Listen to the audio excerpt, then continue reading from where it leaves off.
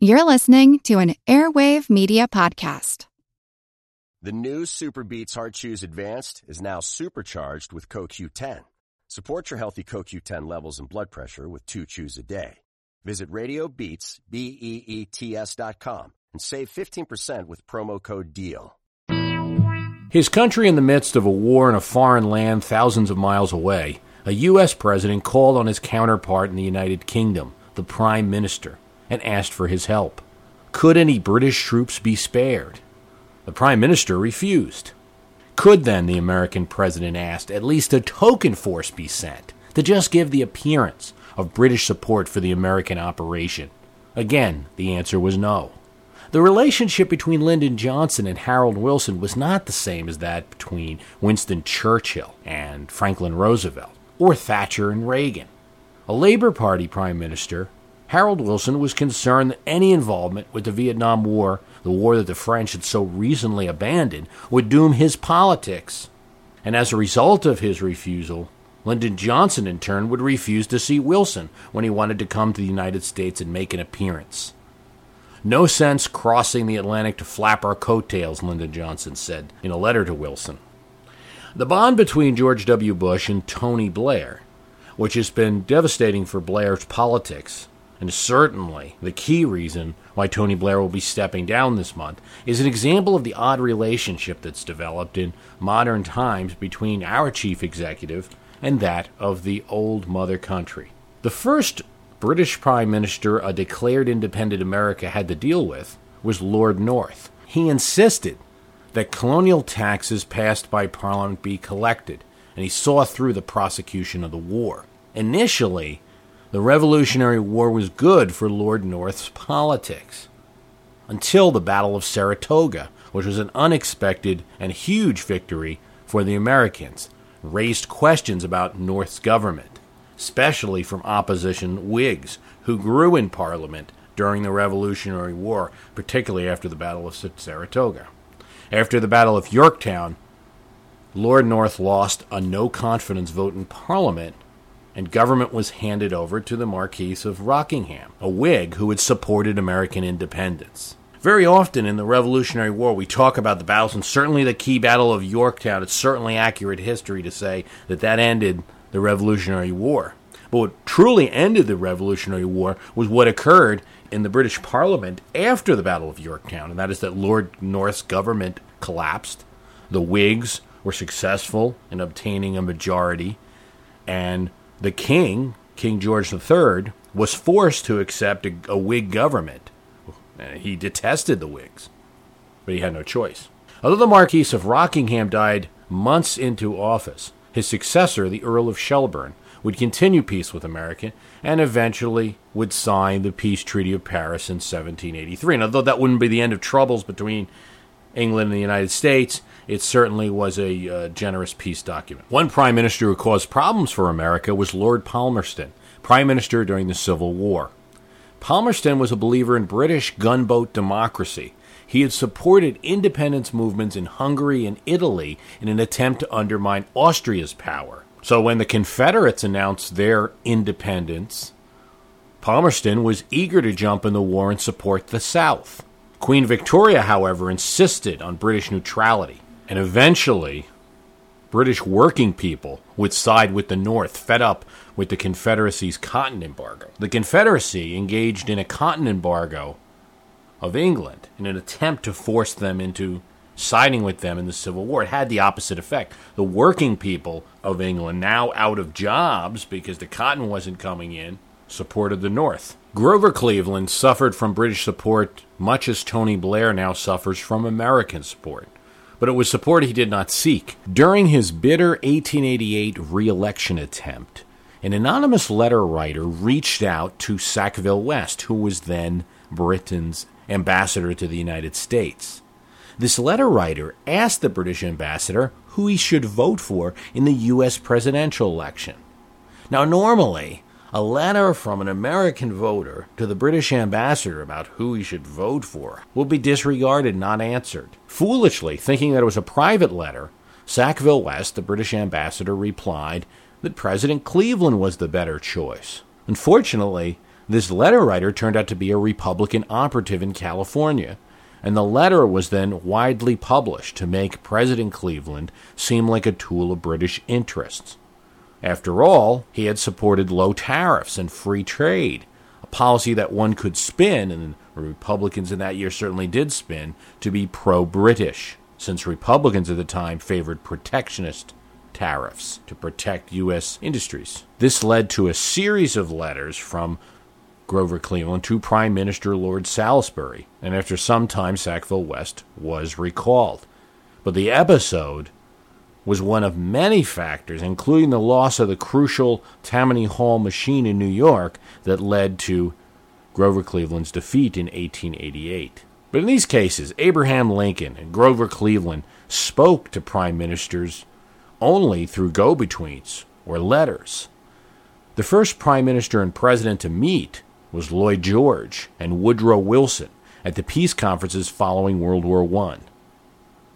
George found Wilson's policy towards the defeated Germans as too generous. Interestingly enough, Lloyd George also found French leader Clemenceau too harsh.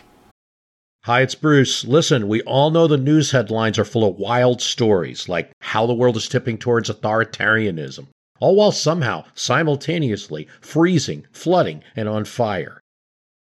It's a lot to take in.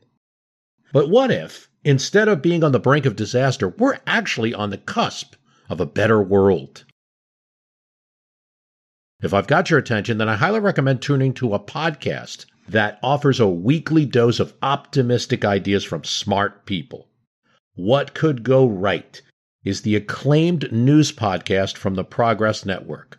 Zachary Karabell and Emma Varvaloucas dive into the biggest news and most pressing topics of our time, from climate change to politics, and make the case for a brighter future. Season 5 features fascinating guests like democracy scholar Yesha Mounk on the hidden perils of identity politics, and NPR anchor Steve Inskeep about the importance of talking to people who differ from you, and what Abe Lincoln learned from those conversations that helped him unify the country.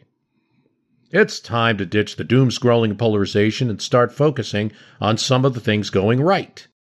So check out What Could Go Right wherever you listen to podcasts. Want to learn how you can make smarter decisions with your money? Well, I've got the podcast for you. I'm Sean Piles, and I host NerdWallet's Smart Money Podcast. On our show, we help listeners like you make the most of your finances. I sit down with NerdWallet's team of nerds, personal finance experts in credit cards, banking, investing, and more. We answer your real-world money questions and break down the latest personal finance news. The nerds will give you the clarity you need by cutting through the clutter and misinformation in today's world of personal finance. We don't promote get-rich-quick schemes or hype unrealistic side hustles. Instead, we offer practical knowledge that you can apply in your everyday life. You'll learn about strategies to help you build your wealth, invest wisely, shop for financial products, and plan for major life events. And you'll walk away with the confidence you need to ensure that your money is always working as hard as you are. So turn to the nerds to answer your real-world money questions and get insights that can help you make the smartest financial decisions for your life. Listen to NerdWallet's Smart Money Podcast wherever you get your podcasts. Telling reporters that he was sitting between Napoleon and Jesus Christ. In the end, the demands of Lloyd George and the French forced Woodrow Wilson to accept a harsh treaty that was then imposed on the Germans, the terms of which were exploited by Republicans in Midwest German-American communities in the 1918 midterm elections, which were a disaster for Wilson's administration. While Labor Prime Minister Ramsay MacDonald visited America in the 1920s and was the first prime minister to do so, the most famous relationship, and the one that sets the precedent for those that would follow, is that between Winston Churchill and Franklin Roosevelt. The relationship was born out of necessity. England had no allies against Germany outside of the British Commonwealth and needed help from America. And to some extent, Roosevelt delivered, selling military supplies to England and eventually passing the Lend-Lease program, which would allow them to buy weapons now and pay after the war. But chummy as it was, the bond was not as strong as some historians presented. For his part, FDR feared that Churchill might be trying to rebuild the British Empire, and thus went out of his way to work with Stalin, refusing a private meeting with he and Churchill before the Yalta Conference that would determine much of how post-war Europe would go. Nonetheless, the Churchill-FDR model set the precedent, to be followed when Churchill would again be prime minister in the 50s, and Eisenhower, who also had a good relationship with Churchill from World War II, was president. But his successor, Anthony Eden, would get on Eisenhower's bad side when he joined with Israel and the French in the Suez Crisis. British troops, along with Israelis and French, paratrooped into Suez to take over the canal from the control of the Egyptians. Eisenhower did not approve of the show of force, and eventually threatening to sell government reserves of British pounds, he forced Eden to back down and remove British troops from Suez. As a result of the Suez Crisis, Anthony Eden was forced to resign as prime minister. Harold Macmillan, Eden's successor as prime minister, fared a lot better with John F. Kennedy and began one of the first programs of U.S. missile deployments in the UK. Seeking to restore the luster of her conservative party, Margaret Thatcher saw that the relationship between her and U.S. President Ronald Reagan would continue in the Churchill-FDR model. Thatcher permitted the U.S. to base more missiles in the U.K. despite protests in her country, and supported the Libyan airstrike. Reagan, in turn, quietly removed the block on deportation of suspected IRA members charged with crimes in the U.K. Winning several consecutive elections, Thatcher showed that a strong relationship with the U.S. president made a British prime minister look relevant, worldly, and successful, something that British voters noticed, and something that a young MP named Tony Blair, who won his seat while his party was being crushed in Thatcher's landslide of 1983, must have had his eye on. Once he became prime minister, Blair took advantage of opportunities to cooperate both with Bill Clinton in Bosnia and Kosovo, and then with George W. Bush in Iraq. Harold Wilson's recent experience had been the French defeat in Vietnam.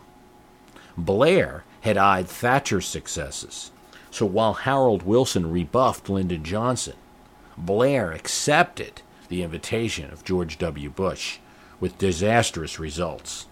So often, present decisions are made based on history, but just as often, those decisions are made without a thorough research of all history. Today's actors, it often seems, base their decision just on the most recent history, same way that the news media makes its predictions and calls. The relationship between the British Prime Minister and the American President is often a double-edged sword and cause problems for both parties. With history beating up politics, I'm Bruce Carlson. As a longtime foreign correspondent, I've worked in lots of places, but nowhere as important to the world as China. I'm Jane Perlez, former Beijing bureau chief for the New York Times. Join me on my new podcast, Face Off, U.S. versus China, where I'll take you behind the scenes in the tumultuous U.S.-China relationship. Find Face Off wherever you get your podcasts.